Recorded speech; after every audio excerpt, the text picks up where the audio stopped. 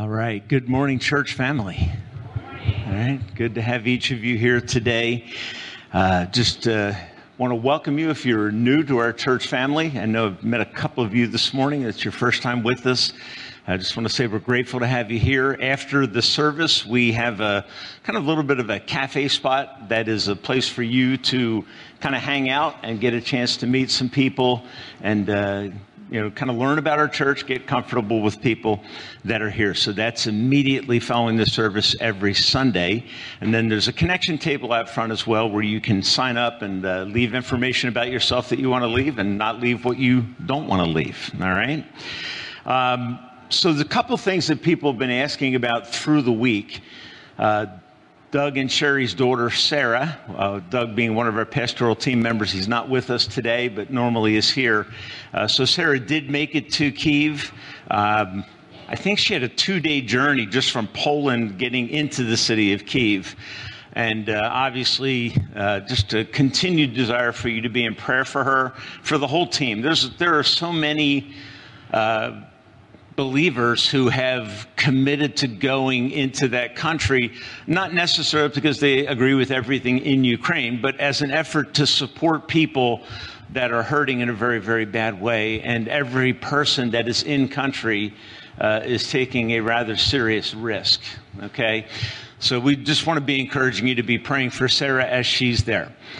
We also want to give thanks to the Lord this morning because Don and Sandy's daughter, Hannah, is carrying triplets, and they needed to do in utero surgery this week in order to help one of the babies to get nourishment and just and everything worked out great. So we praise God for that blessing. Okay, it's fascinating to me that when you care about life, you pour all this effort into preserving, and that you could actually move the opposite direction at the same point in a pregnancy to terminate. And the absurdity of that thinking becomes so clear, doesn't it? When you're doing life-saving things in the womb, it tells you there's a life there. All right? And the whole issue revolves around the definition of what's within. Okay, that's the point you have to settle. Once you settle that, the conclusion about what should be done is very simple. Okay, so be careful that you don't get caught up in the thinking that distracts and distorts the truth that what happened this week in utero was a life-saving surgery. Okay, so just let that, and then that'll help you to think correctly and biblically about the value of life. So we want to thank God for that and rejoice along with Don and Sandy. Also, Ed Quinones's father-in-law, Liz Quinones's dad, was in the hospital. They had started moves to get him on, get her dad on life support, and had called in the hospice nurse, which is you are definitively turning towards an end. And God miraculously intervened on Friday night and completely, Ed's a nurse himself, so completely reversed the situation. Ed said, I've never seen anything like that. So we want to rejoice also before the Lord for that and continue prayer for Liz's dad and the needs that are present. Okay? So I'm going to lead us in prayer this morning. I want to ask you to stand with me as we pray. Talk to the Lord, bear these burdens before him. So Father, as we come this morning, we have a lot of things to be grateful for. Lord, thank you for the way that you worked in Hannah's body this week on the lives of those 3 little ones in life-saving ways. All we can say, Lord, is we sought you and you heard our cry and you answered. So we just simply say, Lord, thank you. Thank you. For Liz Quinones's dad, this just really miraculous turn of events in the hospital, in the eyes of the doctors, in the eyes of the nurses, to see such an amazing thing. God, I pray that you have preserved his life physically for his saving eternally. We pray that you would turn his heart, God, in this season of awakening, that you would turn his heart to know and to trust in Jesus Christ. We also pray for Sarah as she has now come into the city of Kyiv. And Lord, we know that there are immense dangers and threats that are present, and we trust that you will protect the life of those, each life of those that have gone to serve in an area where most of us would probably be unwilling because of the sacrifice or the risk. So we thank you for Sarah's willingness and trust that you will use her mightily in that place to make Jesus Christ known as saving. So ask your protection over her and strength over Doug and Sherry. We pray for Alda Madison, who that broke her arm and hip in a fall this week. We trust that you will be restoring her. Lord, we pray for the elections this week, that you would do your will and purpose, and that good would be done through it, that we would do our part as believers to engage in that responsibility as citizens here. We pray for the Karen Center in Hackettstown. God, is an organization that you have allowed us to support for over 20 years. Protection over them, and God, success in this endeavor to save lives. We pray for Laura Hanrahan and the many people that volunteer there and support there. Just use that ministry, God, to reach and save lives. And as we think about various needs that may be present here this morning, things that we have not mentioned specifically, Lord, all of it is naked and open before your eyes. You know the burdens that individuals carried this morning. You know the burdens that families carried this morning, the things that maybe we don't feel comfortable to share or to speak of, but those needs are real. And so, Lord, we lift those burdens before you as well. And we know, God, we don't have to mention every one. You know it all. And so we bring it before you and trust and ask that you will respond in powerful ways to support and bless your people, because you simply call us to trust you. So, Lord, help us today to trust you, and help us to exalt and adore you in our season of worship this morning. And as we come into that, we're mindful of Revelation 4:11 that says, you are worthy, O Lord our God, to receive glory and honor and power and blessing. For you created all things, and they exist because of you. You created as you pleased. And so, Lord, this morning, as your creatures, as people that you love through the cross of Christ, we want to say you are worthy, Lord. And we pray that as we sing, that we will be blessing and honoring your holy name. And we ask for these blessings because of Jesus Christ, our Savior. And all God's people said, amen. Amen. So real quick, one announcement I'm remembering to give you. Immediately after the service, we have a baptism class in the classroom back to the left. So we just want you to be mindful of that. At the end of the service, if you're interested in believers' baptism, we'll be having that class back to the left. Okay? All right. Let's worship.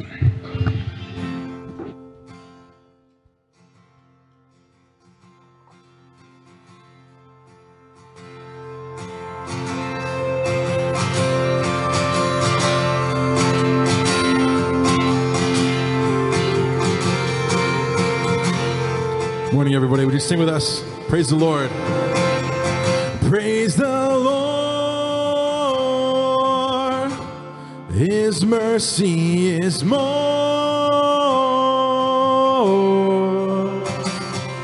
Stronger than darkness, new every morn.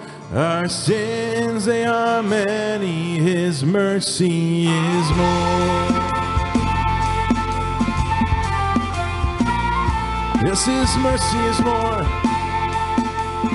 What love could remember? What love could remember? No wrongs we have done. Omniscient, all-knowing, he counts our days. Yeah, thank you, Lord. Thrown into a sea without bottom or shore. Our sins, they are many. His mercy is more. Praise the Lord. Praise the Lord. His mercy is more. Stronger than darkness, new every morn. Our sins, they are many. His mercy is more.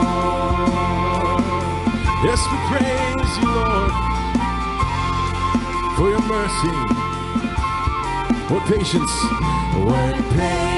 would wait as we constantly roam. What Father so tender is calling us home. He welcomes the weakest, the vilest, the poor. Our sins, they are many, His mercy is more. Praise the Lord, praise the Lord. His mercy is more.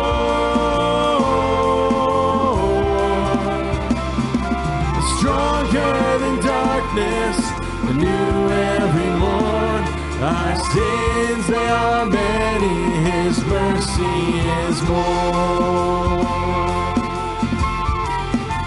Yes, His mercy is more.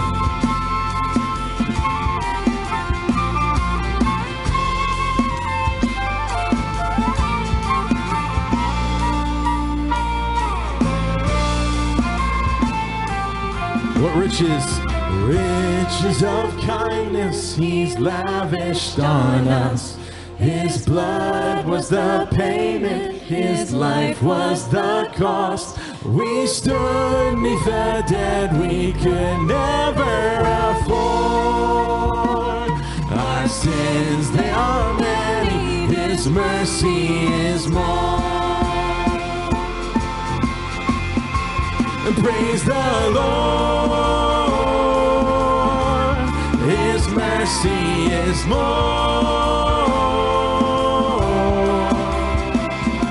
Stronger than darkness, new every morn.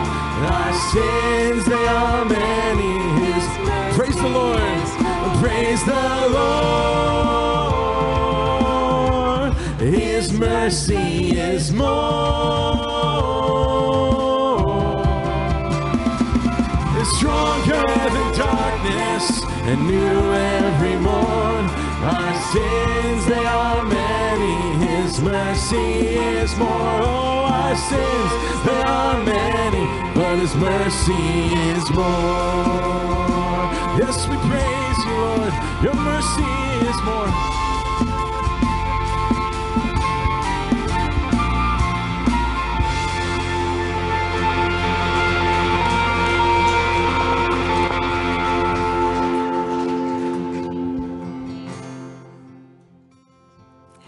Good morning, Chapel family. I want to encourage you with a powerful testimony. On behalf of Hannah and her husband Andrew and their family, they have seen a miracle. So as you know, she's pregnant with triplets. There's a set of twins and what I call a bonus baby on the side. And this past Thursday morning at her ultrasound, we found out that one twin is really weak and one twin is too strong, both dangerous situations. So they offered to terminate the twins and go on with just the one baby. Or she could have this procedure. Anyway, so they sent her to CHOP in Philly, and she had this unbelievable procedure. They go into her belly. I just have to tell you this very small incision with a laser and a camera. And the twins are sharing a placenta. So they had to go in and cauterize certain arteries in this shared placenta. So in effect, the twins would each then have their kind of like own placenta to get them more equally balanced in their nutrients. And by the way, they did say to her, when we do this procedure, we could also cut off the blood flow to the smallest baby. I want to read to you Hannah's testimony that came in after the procedure. Okay, I just got the best news ever. One of the doctors who was in the surgery yesterday just came in to check on the babies and do the ultrasound. She started out by saying that the surgery went super well. And it went really smoothly, and even the babies cooperated, which isn't always the case. And they got the job done beautifully. And by the way, Hannah was only sedated. She was not anesthetized, whatever that word is. So after the scan, and then she had the ultrasound again, and the doctor, after scanning the baby, she kept saying, beautiful, wow, they look great. This is the quickest recovery we've ever seen. Hallelujah. God gets the glory. And that's after offering 2 times, like what PT said, to terminate. Hannah writes, God of miracles, I was waiting until all 3 were scanned to really show emotion because I've been so concerned about them. Praise God, and thank you so much for offering so many prayers for these precious souls. So we're all waiting on miracles. I want to encourage you to keep praying. God, bring in the miracles. So come on, let's shout for joy now.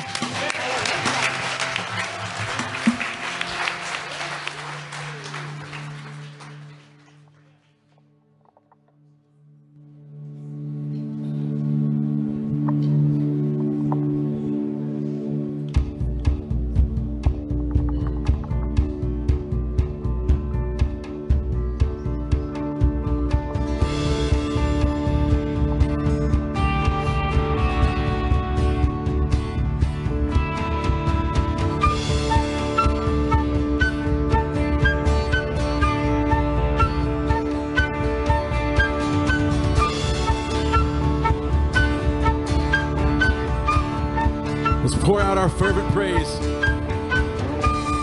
Pour out your fervent praise. There's a song to raise like a banner high. Lift up your grateful heart to the morning star. He's alive and here with us. Shout for joy. Shout for joy, for the Son of God is the saving one. Yes, He is. He's the saving one. Shout for joy. Shout for joy. See what love has done. He has come for us. He's the saving one.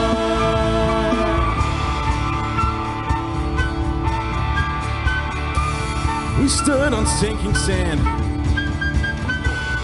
We stood on sinking sand.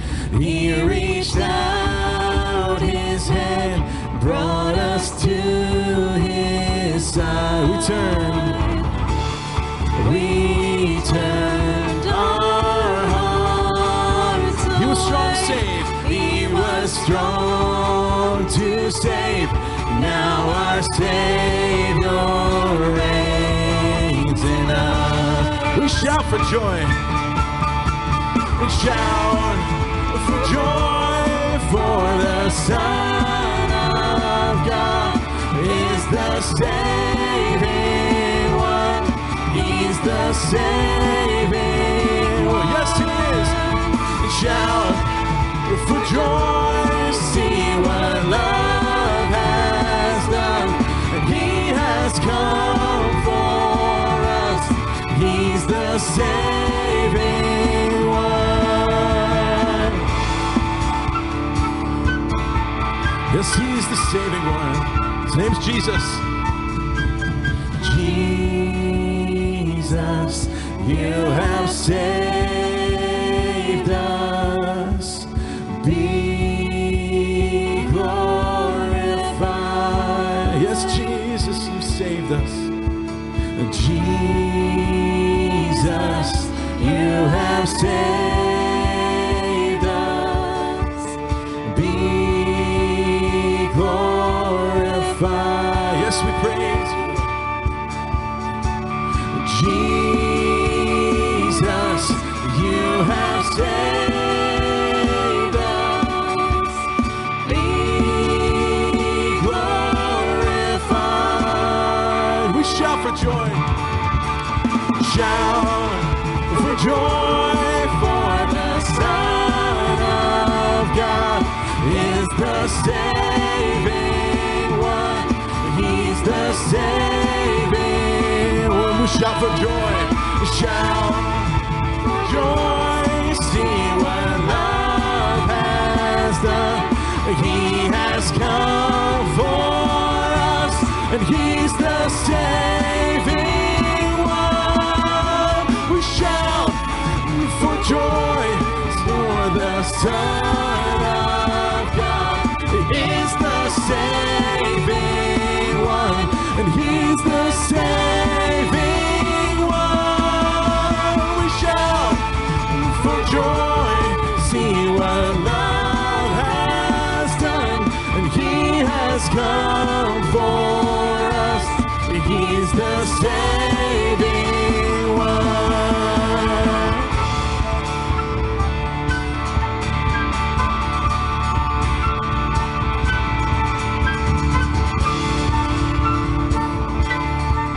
Yes, Jesus, you've saved us. Jesus, you have saved us. Be glorified. We honor you. We glorify you, Lord. Jesus, you have saved us. Be glorified. Yes, Jesus, you've saved us. Jesus, you have saved us. Be glorified. Yes, we honor you, Lord.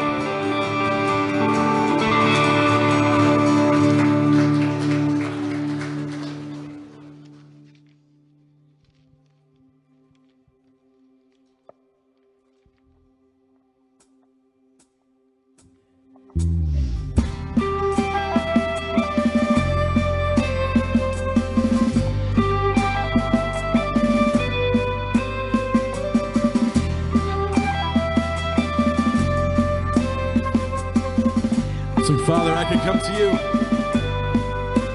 Father, I can come to you and boast of deeds I have done. In my pride, I strive to earn the favor Christ has won. He alone pleads my acceptance, all my words aside. So I come with empty hands, and I cling to Christ. We need you, Lord. We cling to you. And Father, I can go astray and battle needless fears. Voices tell me I'm condemned and that I can't draw. But your spirit, calls me homeward with your words of life. Jesus bore my every sin, so I cling to Christ. It's more than I can do. It's more than I can do to keep my hold on you.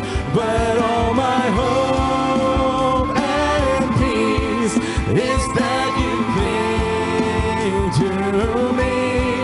It's more than I can do to keep my hold on you. But all my hope and peace that you cling to me. And Father, all my earthly aims in time will turn to dust.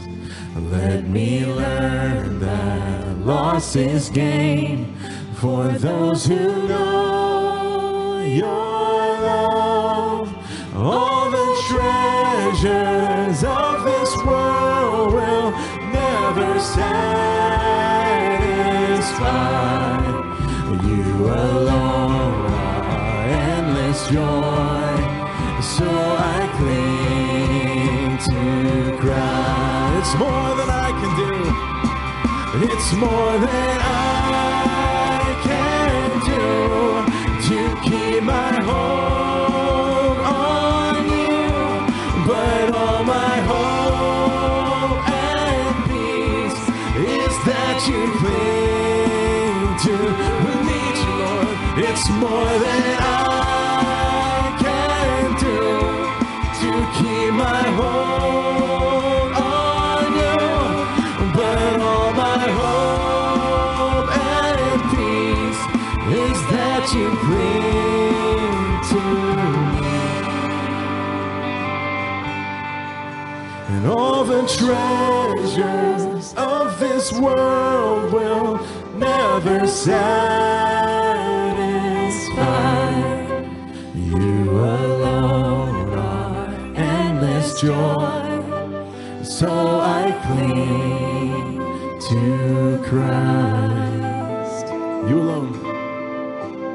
You alone are endless joy, so I cling to Christ.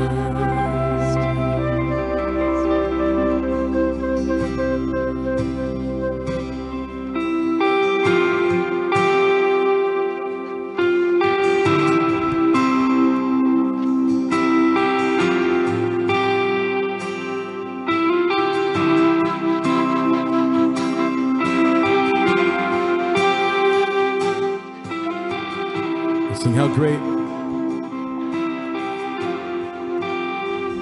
How great the chasm that lay between us. How high the mountain I could not climb. In desperation I turned to heaven and spoke your name into the night. Then through the darkness, your loving kindness tore through the shadows of my soul. The work is finished, yes it is. The end is written. Jesus Christ, my living hope. Who could imagine? Who could imagine so great a mercy?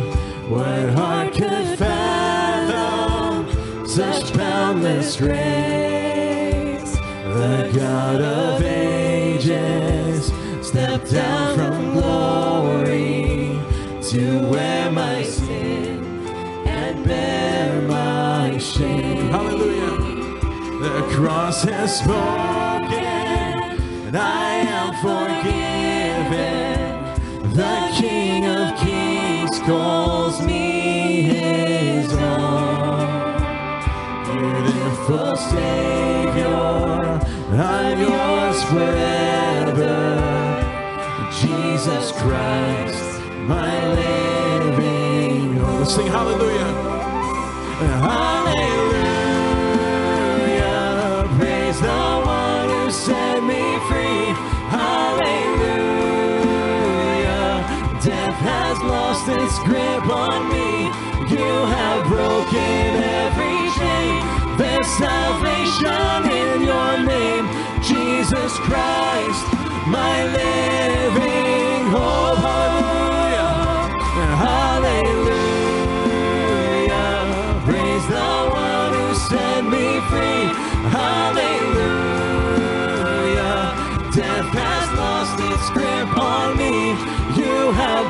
broken every chain. There's salvation in your name, Jesus Christ, my living hope. Then came the morning that sealed the promise.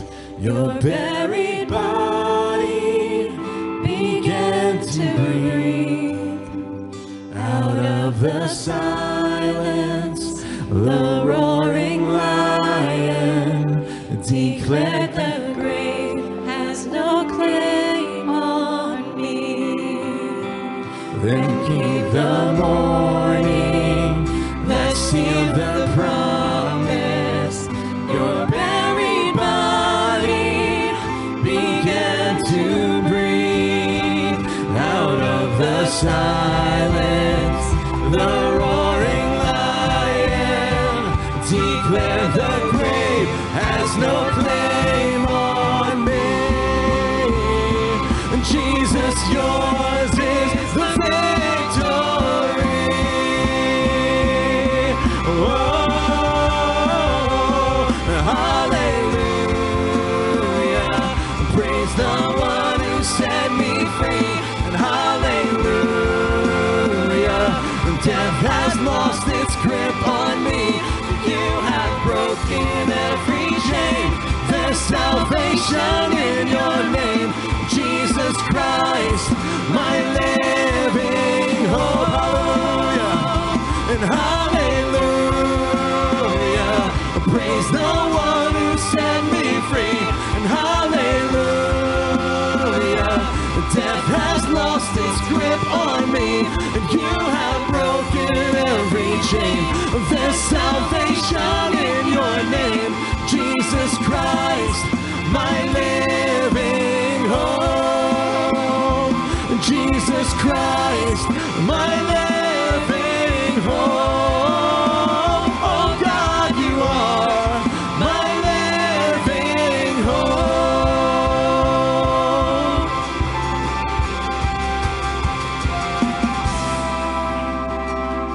Yes, we sing hallelujah this morning, Lord. We glorify you and you alone. Yes, you are the God of miracles, both big ones that are incredible and obvious, like Hannah's surgery on her babies.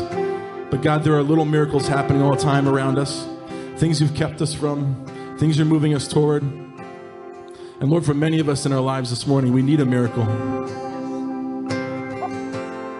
Many of them are medical in a lot of ways, but some of them are deep hurts and deep problems that go way back that we need a miracle over. And I'm sure for many of us, we've tried to talk ourselves away from those things or talk to others about them, and all that's good, and that's important.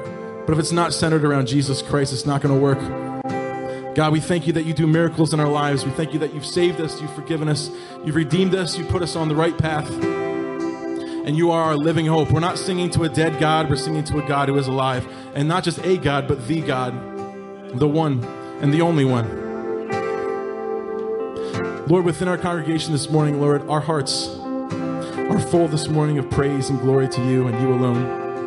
And yet, of course, Lord, we're also thinking about the issues that are happening within us. Things are happening to us, around us. Look at the world and know it's broken. We need you, Lord. Help us to cling to you like we sang this morning. There's nothing I can do. My only hope is that you cling to me. And that's what you've done by sending Jesus Christ to die on the cross for my sins so that I can go free. God, as we hear your word this morning, Lord, may it go down deep inside of us and take root. And like I heard really for the first time last week, and I probably read that passage in Ecclesiastes 1,000 times, but that line about you put eternity in our hearts. That's true. I felt it. And I know that's true. Death seems wrong. And we feel that even in our DNA, Lord, in our souls, we know it's wrong. We feel like we're supposed to live forever. That it can't just be this many years and then we're gone. And the only way that we live forever, Lord, is with you. That's it. It's the only way. We have to come to faith in you, Lord, and then we fall asleep in Christ and we wake up with you. God, please speak to us more and more this morning through Ecclesiastes. We thank you for this time of worship. We pray this in Jesus' name. Amen. You can be seated. Good morning. My name is Jim Bates. I'm here to bring to your attention that the month of October has been designated Pastor Appreciation Month. The Focus on the Family with Dr. James Dobson have set this time aside. I've suggested that we set this time aside so that we can give the pastors a note that we really appreciate their ministry.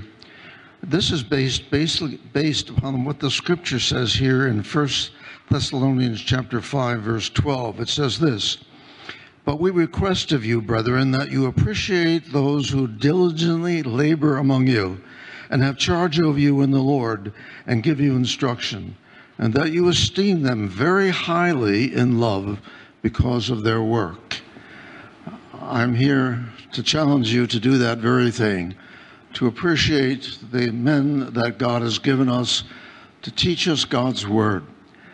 I would like to pray for Pastor Tim and Pastor Doug and Pastor James right now. Would you join me?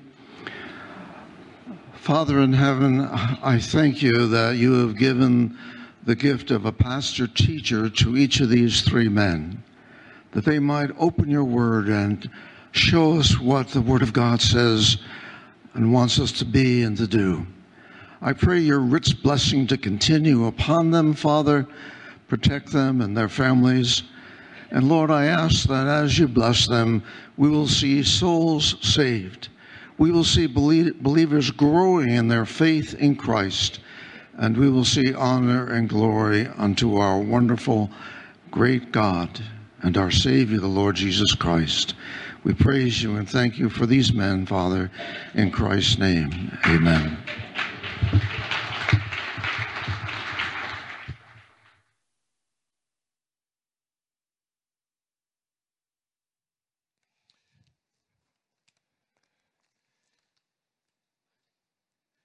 Good morning.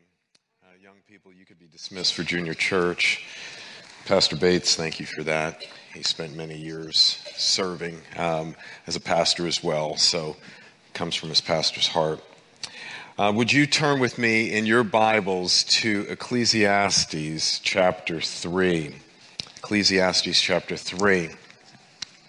I entitled the message this morning, "Life is Difficult, Yet There is Hope." And as we heard so many of those songs this morning, so many of those songs hit some of the same themes. So Carmelo and your team, thank you again for all that you do for us. I'm going to read through this passage, just read through it first through, and then we'll give you some ideas through it. I should tell you this, when the Bible was written, there were no chapter divisions and there were no verses. It was just written as a letter or a document. So the verses that you have and the chapters you have were added later, so they're not inspired. And that's why you'll see here that our section seems to go from the end of chapter 3 to the very beginning of chapter 4, because it seems like it's one theme, and those that put the verses in probably just didn't do a good job on this piece. But what we're going to see is hopefully a theme today, and three things hopefully you're going to see jump out. One, that life is difficult because there's injustice in this world. Life is difficult because there is death in this world. And that life is difficult because there is oppression in this world. And so injustice, death, and oppression, what you're going to see here. But let's look at this passage and we'll spend some time going through this. This is the word of the Lord. Ecclesiastes chapter 3, verse 16 and following. "Moreover, I saw under the sun that in the place of justice even there was wickedness, and in the place of righteousness even there was wickedness. And I said in my heart, God will judge the righteous and the wicked, for there is a time for every matter and for every work. I said in my heart with regard to the children of man that God is testing them, that they may see that they themselves are but beasts. For what happens to the children of man and what happens to the beast is the same. One dies, so dies another. They all have the same breath, and the man has no advantage over the beast, for all is vanity. All go to one place. All are dust, from dust, and to dust they return. Who knows whether the spirit of man goes upward or the spirit of the beast goes down to the earth? So I saw that there is nothing better that a man should rejoice in his work, for that is his lot. Who can bring him to see what will be after him? Chapter 4, verse 1. And again, I saw all the oppression that was done under the sun, and behold, the tears of the oppressed, and they have no one to comfort them. And on the side of the oppressor, there was power, and there was no one to comfort them. And I thought, the dead who are already dead, more fortunate than the living who are still alive. But better than both is he who is not yet born and has not seen the evil deeds that are done under the sun. This is God's sufficient, eternal, authoritative, life-giving, and life-changing word. Would you pray with me? So, Father, as we wrestle through this passage and we see that life is so difficult, those three words are so very true, and so many of us here know them, Father. We know that life is difficult, it is painful, it is toilsome, it is challenging, it is hard. But Father, I pray that as we sang this morning, I pray that we would hear the hope of Christ coming through the darkness. I pray that we would see the light of his glory coming through. I pray by your Holy Spirit that you would take your inspired word here and plant it deep into our hearts and remind us that there is eternity in our hearts, Lord, and that you can make all things new. In Jesus' name we pray. Amen.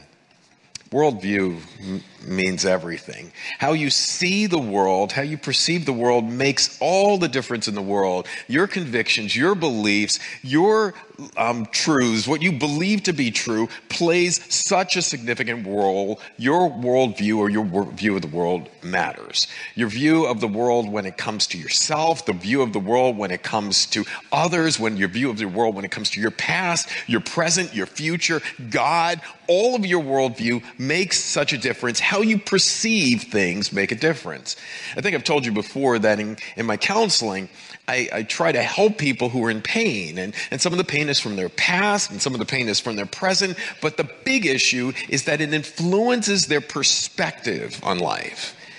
And so what we do in counseling, what we do in pastoring, what we do in teaching people is help them to have a different perspective on life, And what we do is we teach them about a person, God, but specifically Jesus Christ. And we talk to them about principles and promises right from God's word, and then we give them a pathway. We help them to take God's word and apply it in their lives so that they can live in a way so that there could be peace, hope, and joy in their lives. But your worldview matters because we need clarity in the midst of this crazy time.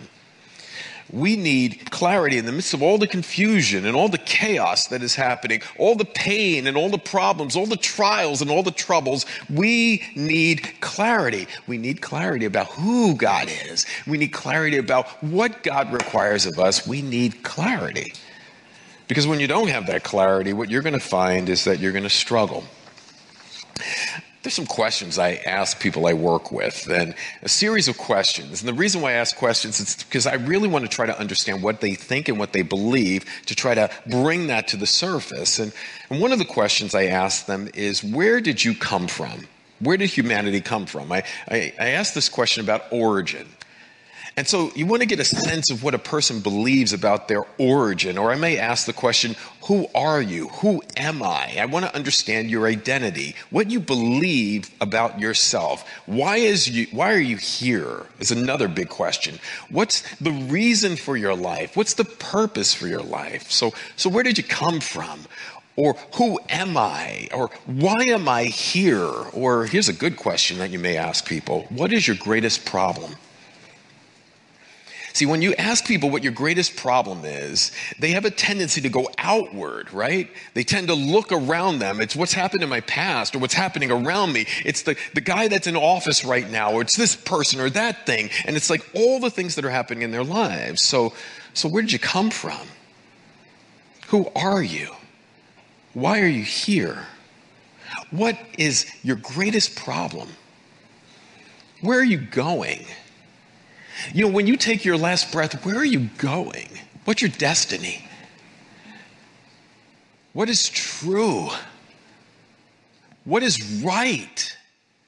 See, when you ask those kind of questions, it's going to be amazing the kind of answers that you get, because the kind of answers that you get will reveal what's going on deep within. Well, the writer to Ecclesiastes is asking himself some of those same questions. He's asking himself, and he's asking us to consider those questions. And I want you to think about the themes that we talked about. Now, there are three themes I think we see. Life is hard, first, because of injustice. Look at verses 16 through 17. And he says this. He says, that which is, well, actually, do me a favor and go back to verse 15. Now, Pastor Doug ended verse 15 last week. Now, in my version, it has a semicolon at the end, and then it says, and God seeks what has been driven away. Now, some include that last piece with the section that Pastor Doug dealt with. Some, though, include that last piece with the section I'm going to preach on. I'm going to argue that it connects to this piece. And watch what it says here. It says, God seeks, at the end of verse 15, God seeks what has been driven away. What does it mean that God seeks? God seeks for justice for those that are persecuted. God seeks for things to be held right. God seeks that the persecutors will be held accountable. The word seek here has a legal sense. It's talking about the fact that there is this frustration that the writer is talking about here, but he says that God seeks, God in a legal sense, God is going to hold those persecutors accountable. And now he goes into verse 16. Moreover, so I think what he did is he ended 15 with a summary statement of what he's going to do here, and then he's going to give you the argument. So, summary statement is God seeks for justice. God will hold those accountable. And then he goes into verse 16. Moreover, I saw under the sun that in the place of justice, even there was wickedness. In the place of righteousness, even there was wickedness. Now, in my version, he takes that same word wickedness and he doubles it. And the reason for that is this. He wants to emphasize that wickedness is happening in this world. I don't think you and I have to be convinced of that. You turn on the news, you pull up a social media account. I, in fact, have turned off my news because every time my news organization would bing, bing, bing, more problems in this world. But what the writer here is saying, that is life under the sun, remember life in this world, that in the place of justice, even there was wickedness. And what he's saying is that this world is evil, but he's saying that even the courts are evil. The place where you're supposed to get justice was the place where evil was happening and wickedness was happening. It's wrong. And when you have a society where the legal system can't even be trusted, you have chaos. He says, in the place of righteousness, there was wickedness. Have we become so numb to the fact that there's such injustice in this world? I worry sometimes that you listen and it's like, well, this person got shot. Well, this person was sexually assaulted. Well, this ruler took over. And it's like, you hear it and it's like, oh, well, just keep going on. Have we become numb? Have we become so deaf? Have we become so oblivious to it? The writer here is like shocked at the wickedness of this world. Have you gotten to a point where you just hate the evil that is happening in this world? Is there something that rises up in you that says, that's not fair? That is not right. That is not just. I don't know. I don't hear it as much anymore. We just go by day after day. The writer is saying, under the sun, in the place of justice, there is wickedness. Our Lord Jesus Christ went into the temple. And he went into the temple, which was a place of worship. And as he went into that temple, what did he see? He saw people taking advantage of others. and there were sections. There was a Gentile section of the temple, and there was a Jewish section of the temple, and apparently some of the Jewish people were selling things in the Gentile section and taking advantage of Gentiles, supposedly brothers and sisters in Christ, and taking advantage of them.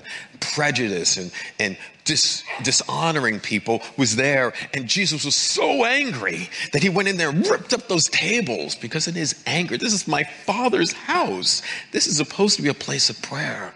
Jesus was driven by the fact that the injustice that was happening in this world, and he wanted to do something about it. I'm afraid, and I got one out, three fingers point back, I worry how oftentimes we become numb to the injustice that happens around. Verse 17, here's hope. He says, yes, life is difficult because of injustice, but he says, here's my hope. Here's the glimmer of hope. I said in my heart, which is really good to do at times. Tell your heart, direct your heart, sometimes your heart will take you the wrong path. Tell your heart which way to go and use scripture. He says what? God will judge the righteous and the wicked, for there is a time for every matter, for every work. There's a time, whether it's a time in the future when God is going to judge, or a place where God is going to judge, whether it's time or place, God is going to judge. So many people worry, and they say, one of the biggest questions I got in my counseling office was this: why does a loving God allow the sufferings in this world?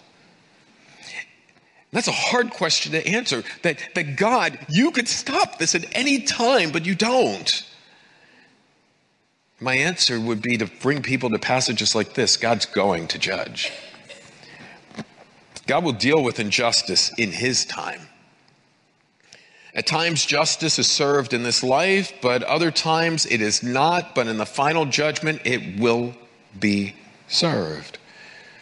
And that should give us hope that there's a place and there's a time of justice.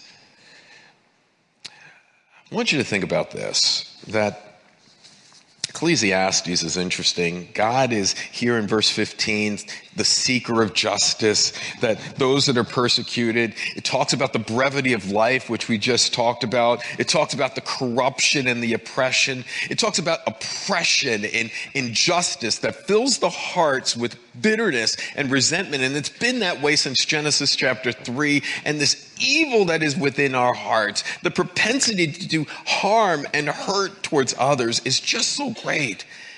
And where there's supposed to be a place of justice, even in our court system, it is broken at times because of brokenness within us. And those that are poor are those that are being taken advantage of. And those that are weak are being taken advantage of. And the teacher speculates that there's a punishment that's coming. And that if you don't remind yourself of the punishment and the judgment that is coming, it can lead to hopelessness for the poor. But there is hope if you think about a divine judgment coming. So he's telling you that coming judgment is coming, and that should bring you some level of hope. So in the past, evil, wickedness, hurting one another. The present, evil, wickedness, hurting one another. The future, until Christ returns, evil, witness, hurting one another. That's been the way because of the curse of sin. The curse of sin has affected our lives, and ever since the beginning, that wickedness and that injustice, the unrighteousness that you were created, believe it or not, that one of the questions, why were you created? You were created to reflect the righteousness of God and the holiness of God. And when we don't do that, we show unrighteousness and unholiness, brokenness, and all of the wickedness that happens in this world. How frequently do you hear the complaint that that's just not right? That's not fair. How many times have you found yourself reading on the news about the wickedness that is happening? How many times have you heard of injustice and unrighteousness? And then we get to this political season. I can't stand the political seasons, to be honest with you. Why? Because politicians make these high-sounding phrases about utopia if you just elect them, right? Because if you elect the right person, everything's going to change. It's going to be great. That system is bad. My system is the best. You get me into office. I'll give you the best system. But what happens? Nothing. Liars. I think they actually believe it, though. But the reality is, the best system in the world is subject to failure because of sinfulness of humanity. I will vote my conscience. I will vote in a way that I think is best lining up with God's word, but I don't place my faith in a politician. And if you do, you will find yourself broken. See, what's wrong in this world cannot be made right unless God does. See, the justice system even here in this world is not perfect because it is coming from imperfect people, but there is an ultimate justice system that is right. Hold your finger there and turn with me to 2 Thessalonians chapter 1. 2 Thessalonians chapter 1.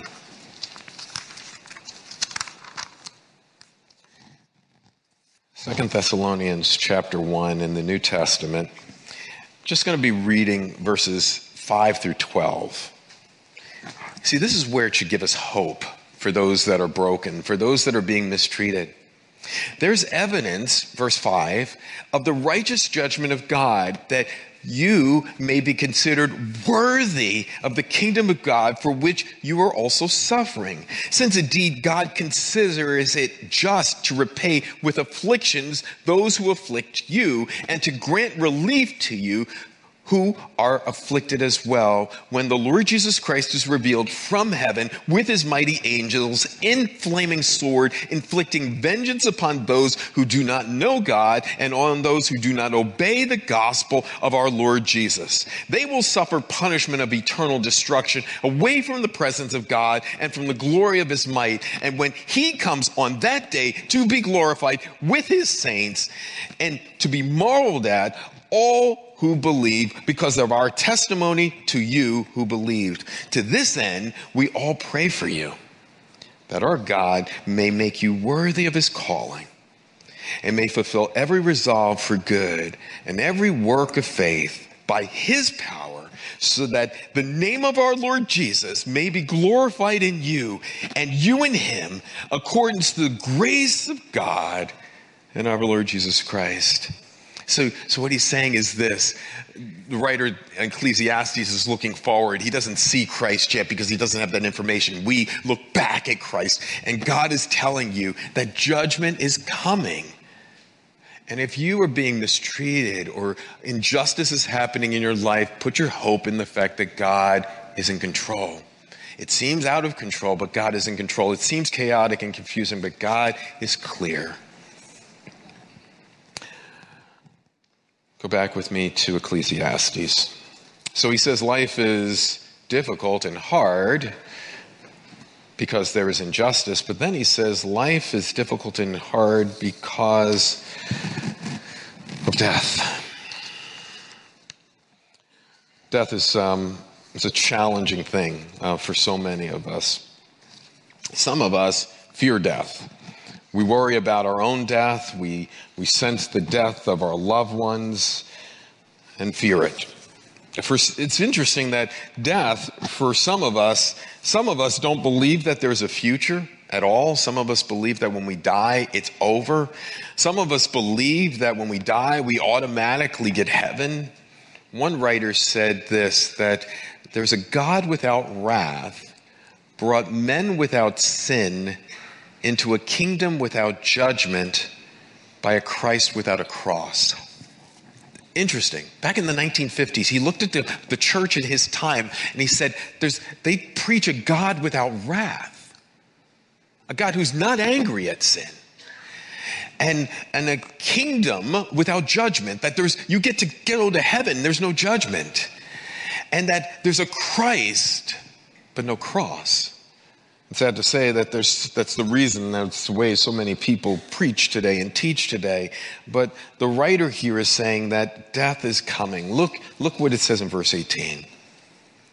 Yes, there's injustice in this world. But then he says this, I said in my heart, with regard to the children of man, that's humanity, that God is testing them, that they may see that they themselves are but beasts. For what happens to the children of man and what happens to the beast is the same. As one dies, so dies another. They all have the same breath. The man has no advantage over the beast, for all is vanity.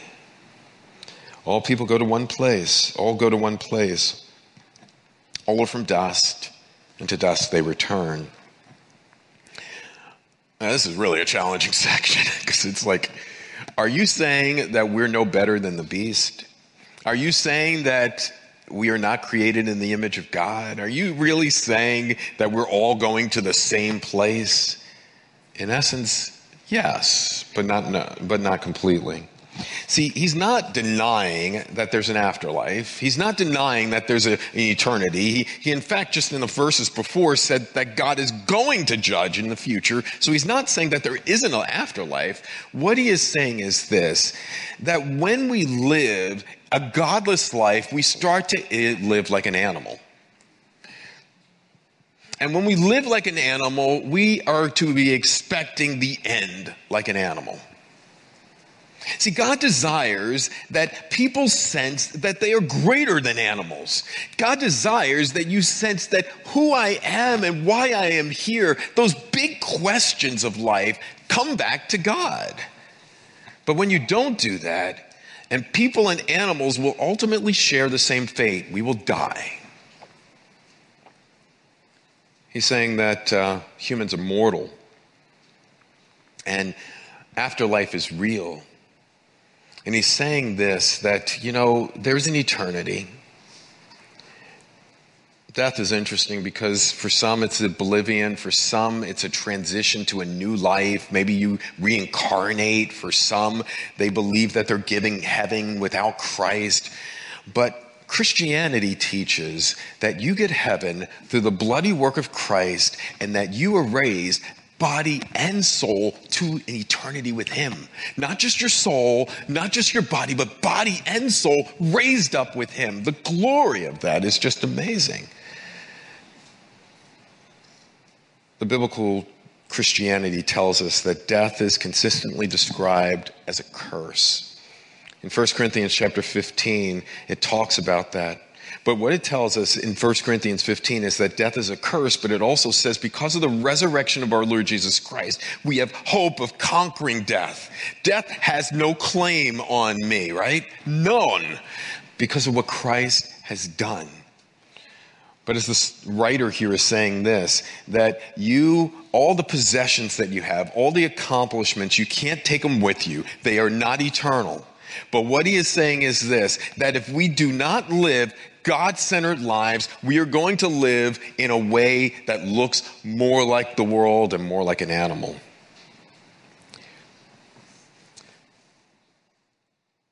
So God is testing us.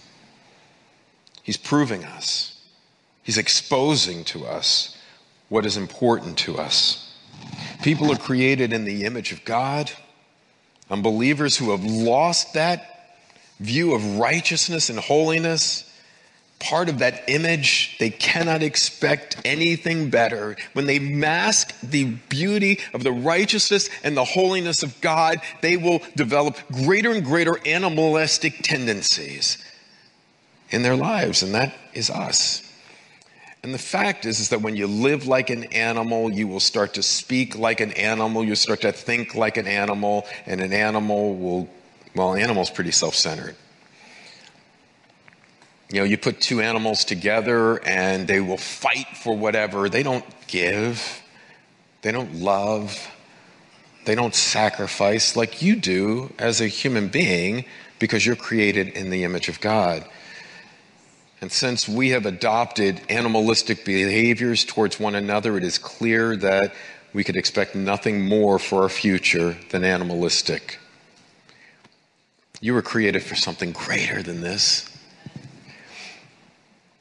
It says in verse 21, who knows whether the spirit of man goes upward and the spirit of the beast goes downward to the earth.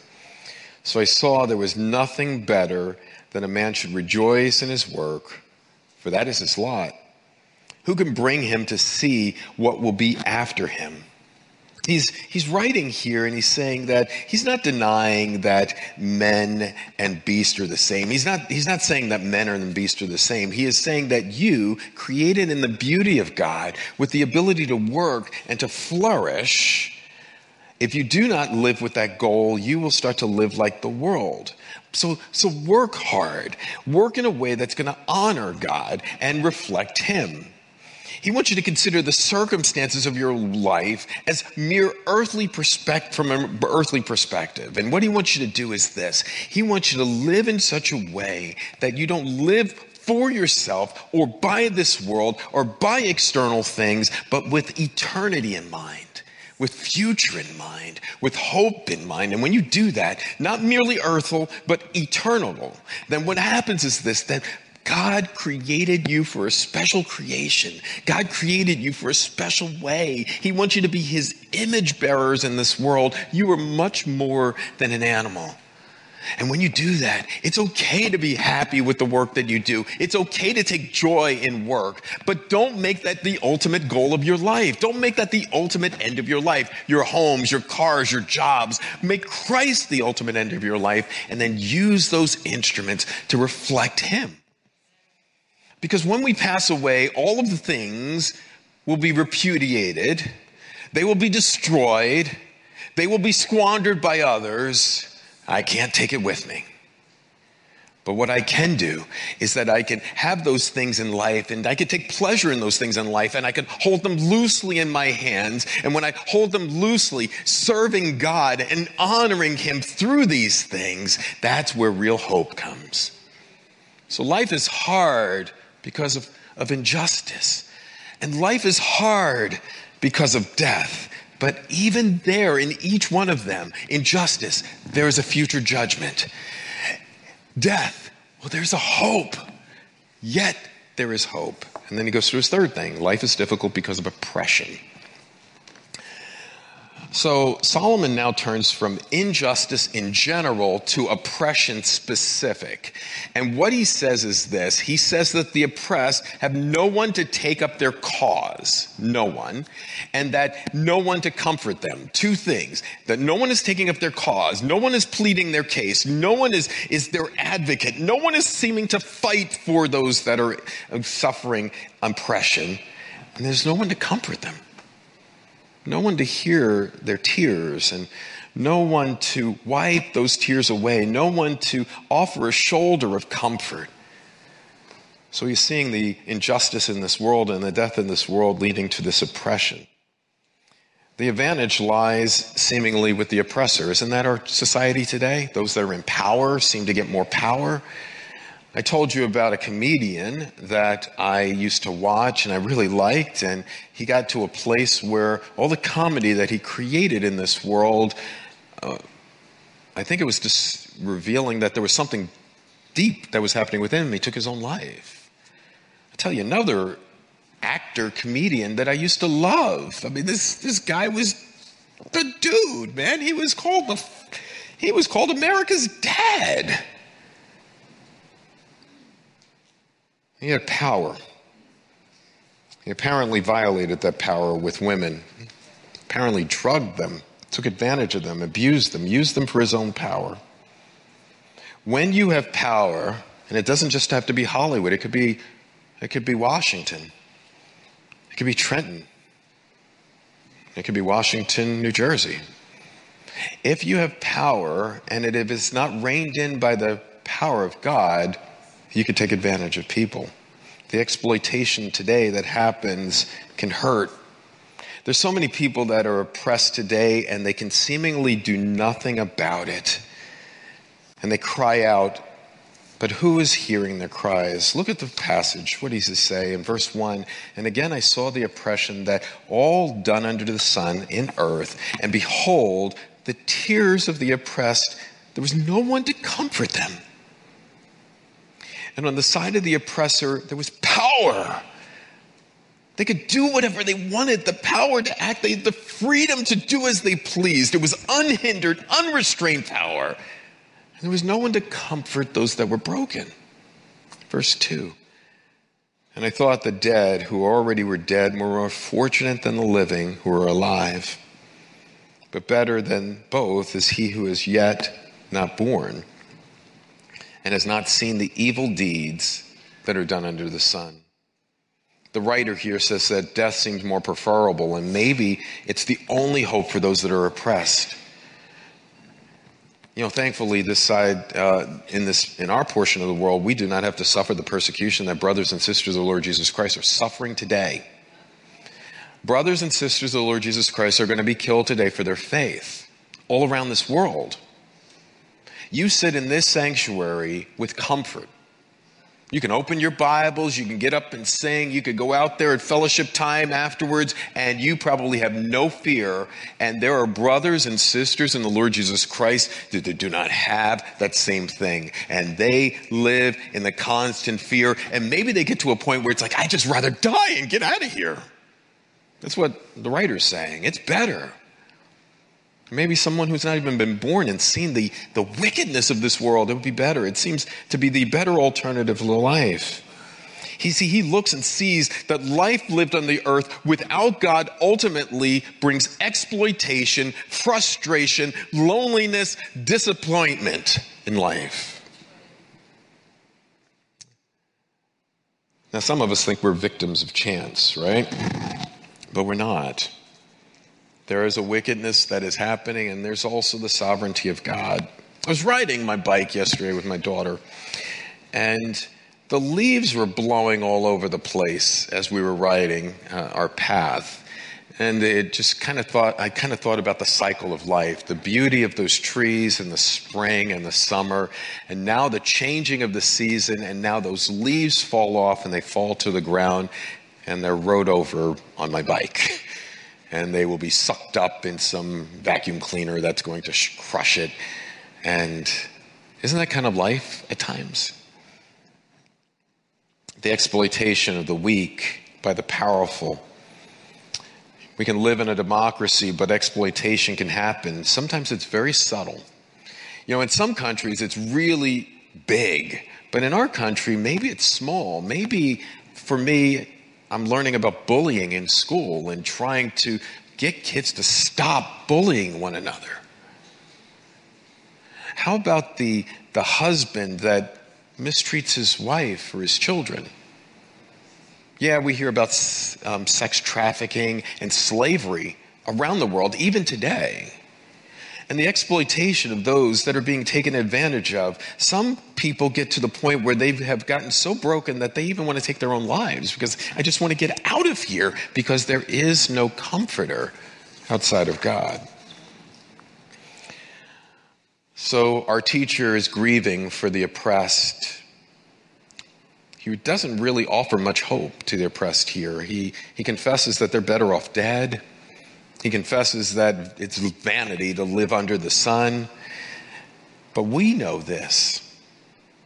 Because life is hard and life is difficult because of oppression. And life is hard and life is difficult because of death. And life is hard and life is difficult because of oppression. But life is difficult, yet there is hope. So I end with this. How is there hope? Well, there's hope because there is a God who looks at this world and he says, I'm going to make all things new. There is a God who says, this is not out of my control. There is a God who says, Jesus says, that God is going to make all things beautiful in his time. That when I see the privileges and the prestige and the power and the possessions that we have are all swallowed up in the person and the work of Christ. That if I can see that Christ is the one that I go after, he is the sovereign one, that he will ultimately satisfy me. He will ultimately correct what is wrong. He will ultimately vindicate me and provide justice for me. See, Jesus was able to entrust his Father to one who judges justly, you and I have to do the same, that as we live under the sun, with all the oppression and all the injustice and all the death, if we remind ourselves of future glory in Christ, there is hope. See, the glories of Christ, the majesty of Christ, the wonder of Christ, the hope of Christ, the beauty of Christ. It is not I, but Christ. Jesus is our what? Living hope. He is the only hope. And as you live in that way and hear those truths and have that worldview perspective, guess what will happen when you start to answer those questions of life? Who am I? I'm created in the image of God. I'm an image bearer. Why am I here? I am here to reflect God to a dark world. What is my greatest problem? My greatest problem is my own sin, my rebellion against God. What is my destiny? Because of Christ, my destiny is heaven. I trust in Christ and I'm going to heaven. What's the truth? I can find the truth in God's word. What is the right thing to do? Live according to this truth. But I didn't give you the last question I asked my clients. Is Christ enough? So I can ask you who you are and where you are going. I can ask you what is true and what is right. I can ask you about what your greatest problem is. But the big question that you and I have to settle, is Christ enough? Is he sufficient? He is your only sufficient Savior. For all the injustice, for those that fear death, for all the oppression in this world, turn to the only one that will set you free. Amen.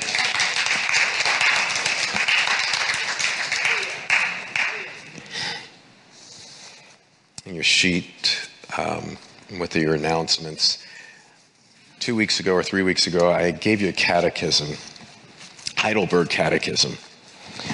And if you remember, I had said, we were talking a lot about comfort. And it says, I gave you this question, what is your only comfort?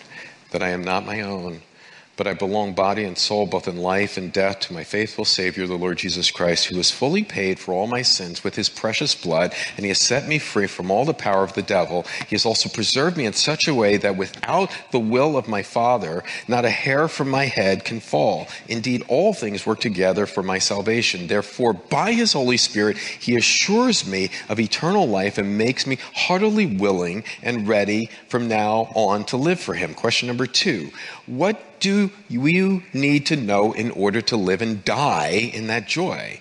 First, how great my sins and misery are. Second, how I am delivered from all my sins and misery. And third, how I am to be thankful to God for such a deliverance. I'm going to end with questions 12, 13, and 14, and 15. It's on your sheet here. Questions 12, 13, 14, and 15 from the Catechism go this way. Since, according to God's righteous judgment, we deserve temporal and eternal punishment, how can we escape this punishment and be again received into favor? Answer: God demands that his justice be satisfied. Therefore, full payment must be made either by ourselves or by another. Question number 13, can we ourselves make this payment? Answer: certainly not. On the contrary, we daily increase our debt, our guilt. See, I'm a sinner, but every day I keep adding more sins to my ledger. So what do I do? Question number 14, can a mere creature pay for us? No. In the first place, God will not punish another creature for sins which man has committed. Further, no mere creature could sustain the burden of God's eternal wrath against sin and deliver others from it. Here's question number 15. Hear this. What kind of mediator and deliverer must we seek? Remember, God is seeking justice. One, answer, one who is true and righteous man, and yet more powerful than all creatures. That is, one who is at the same time true God. Jesus Christ, truly man and truly God, lived a life that we could never live. He died a death in our place so that in all the injustice and all the death that you fear and all the oppression that you deal with, there is hope. There's a judge for those that are unjust, having injustice in the world. There is hope for life after the grave. There is an oppressor that will be vanquished because of Christ and Christ alone. Would you pray? Father, I praise you and thank you because you are such an amazing God. Father, we sang just earlier that Christ is our living hope. Taken right out of 1 Peter, Jesus is the living hope, and we find that in our salvation. We find that in his resurrection, and we find that in the fact that even when we take our last breath in Christ, we are with him face to face. So, Father, we have some broken systems in this world, a lot of them. There's injustice in this world, but help us to remind ourselves of the hope that you will judge. There's death in this world, but remind us that absent from the body, present with you. There's oppression in this world, Lord, but remind us that Christ became oppressed to set oppressed people free. So help us to live in the light of the gospel grace. In Jesus' name we pray. Amen.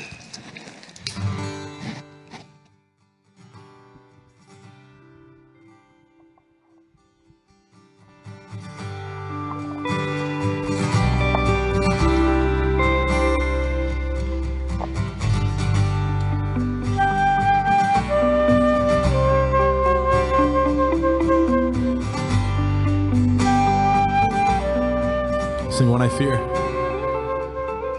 When I fear my faith will fail, Christ will hold me fast. When the tempter would prevail, he will hold me fast. I could never keep my hold through life's fearful path, for my love is often cold. He must hold me fast. He will hold me fast. He will hold me fast, for my Savior loves me so. He will hold me fast.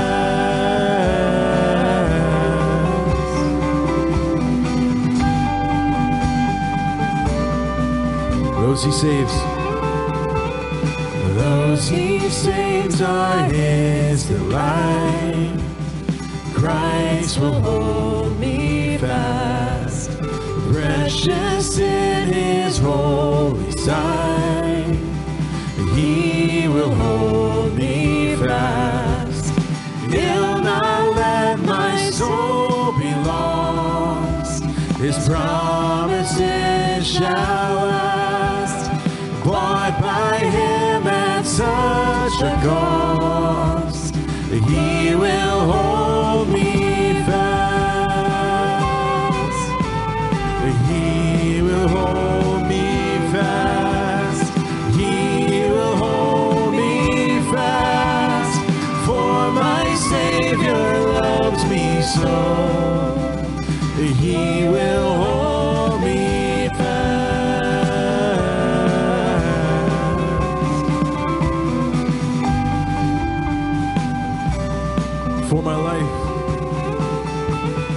For my life he bled and died. Christ will hold me fast. Justice has been satisfied. He will hold me fast. Raised with him to endless life. He will hold me fast till our faith is turned to sight. When he comes at last, he will hold me fast. He will hold me fast, for my Savior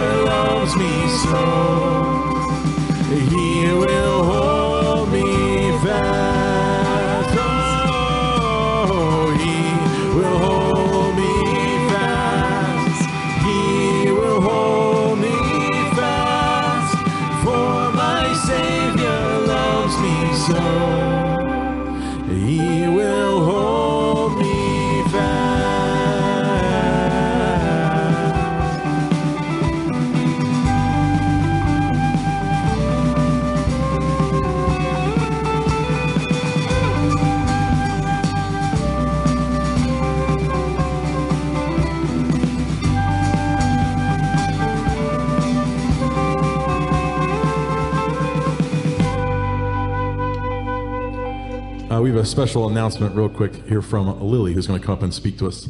You can use this microphone, Lily, right in the front here.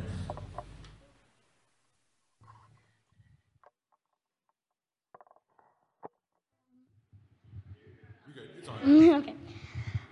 We are so excited to announce our Children's Christmas Choir is starting on November 7th.